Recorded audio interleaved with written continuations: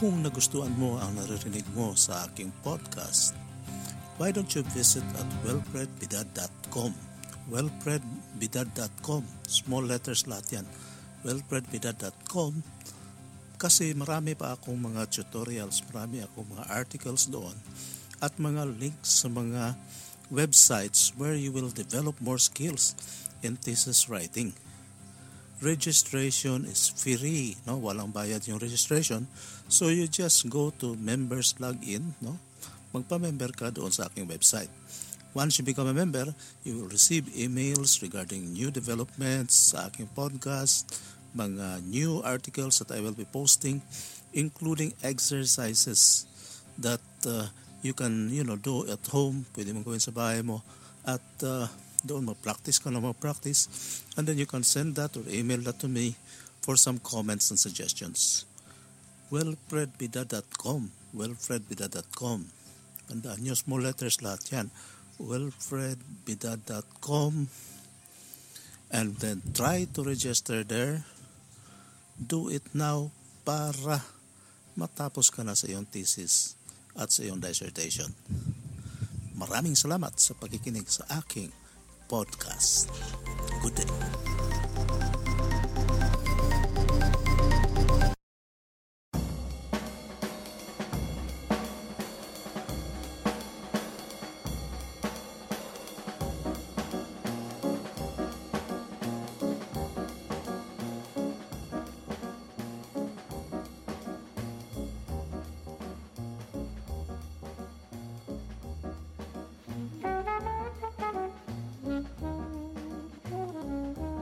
Focus group discussion.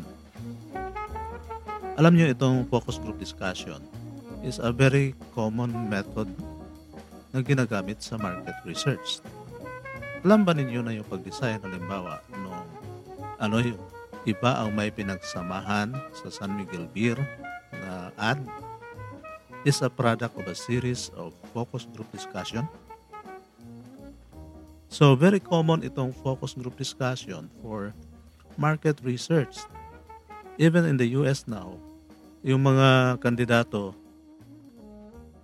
to discuss kung ang isang issue ba, ano ba ang kanilang stance sa isang issue, and whether they would support a candidate on a particular campaign agenda.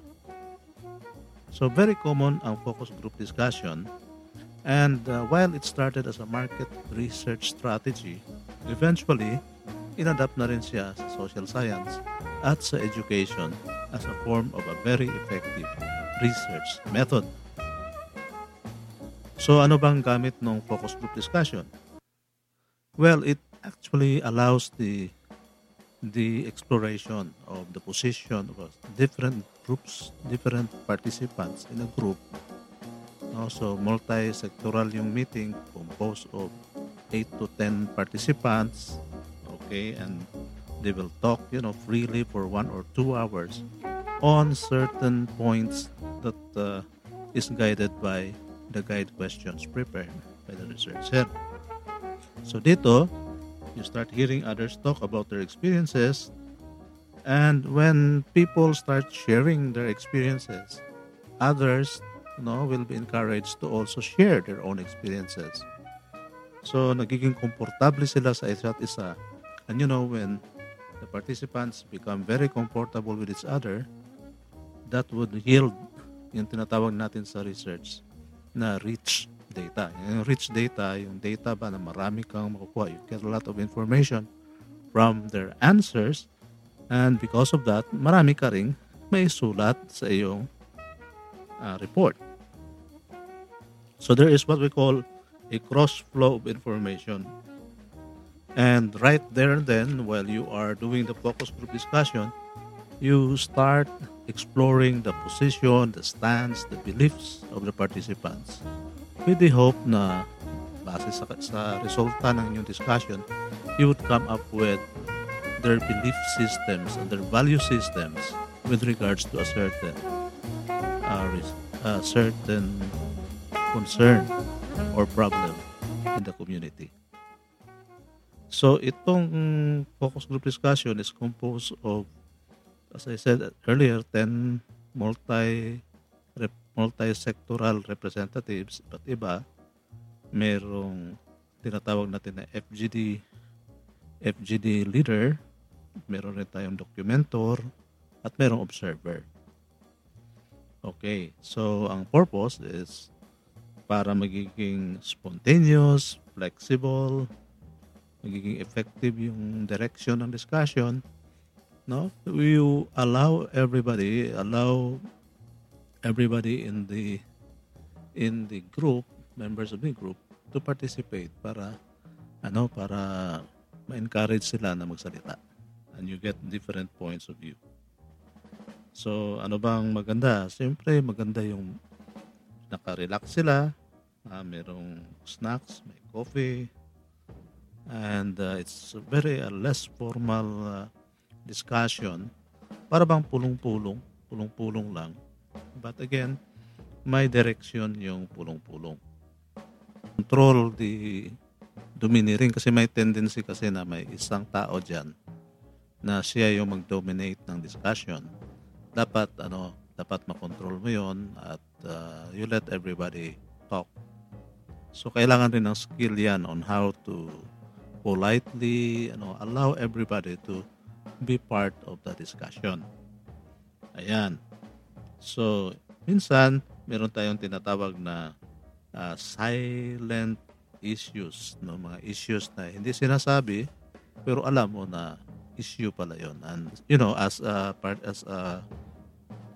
FGD team leader, FGD discussant, it's your responsibility na ma-discuss yung mga issues na hindi nila dinidiscuss, kasi baka importante yon to answer your research problem. And you have to take note of the flow of the discussion. Usually yung discussions kasi para yung storya merong introduction, tapos merong complication, and then may climax yan, yung nagtataasan na ng boses, naging excited sila, and then finally mag-die down yung excitement, and that's the time that you come up with a summary or an agreement on the key points that the discussants, so the members of the FGD, have to decide at the end of the discussion. And then also look at for points of agreement, kung nag-agree ba sila, and also points of disagreement. So minsan pag masyado silang nag-disagree, then you have to of course avoid na ma-excite sila, at instead matapos yung research mo, hindi matapos kasi nag-away na sila.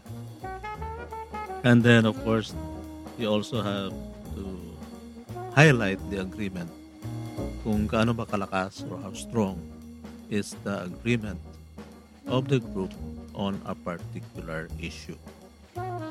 So imagine if you are good in conducting FGDs, you can conduct 5 or 6 FGDs, and then tapos na yung thesis mo if you use qualitative research methods. So that's it, guys. Another tip from your friend, si Doc Fred, si Kuya Fred. And please don't hesitate to call me, to text me, or email me if you have some clarifications and you need assistance for your thesis writing. This is your friend, Kuya Fred, saying good day and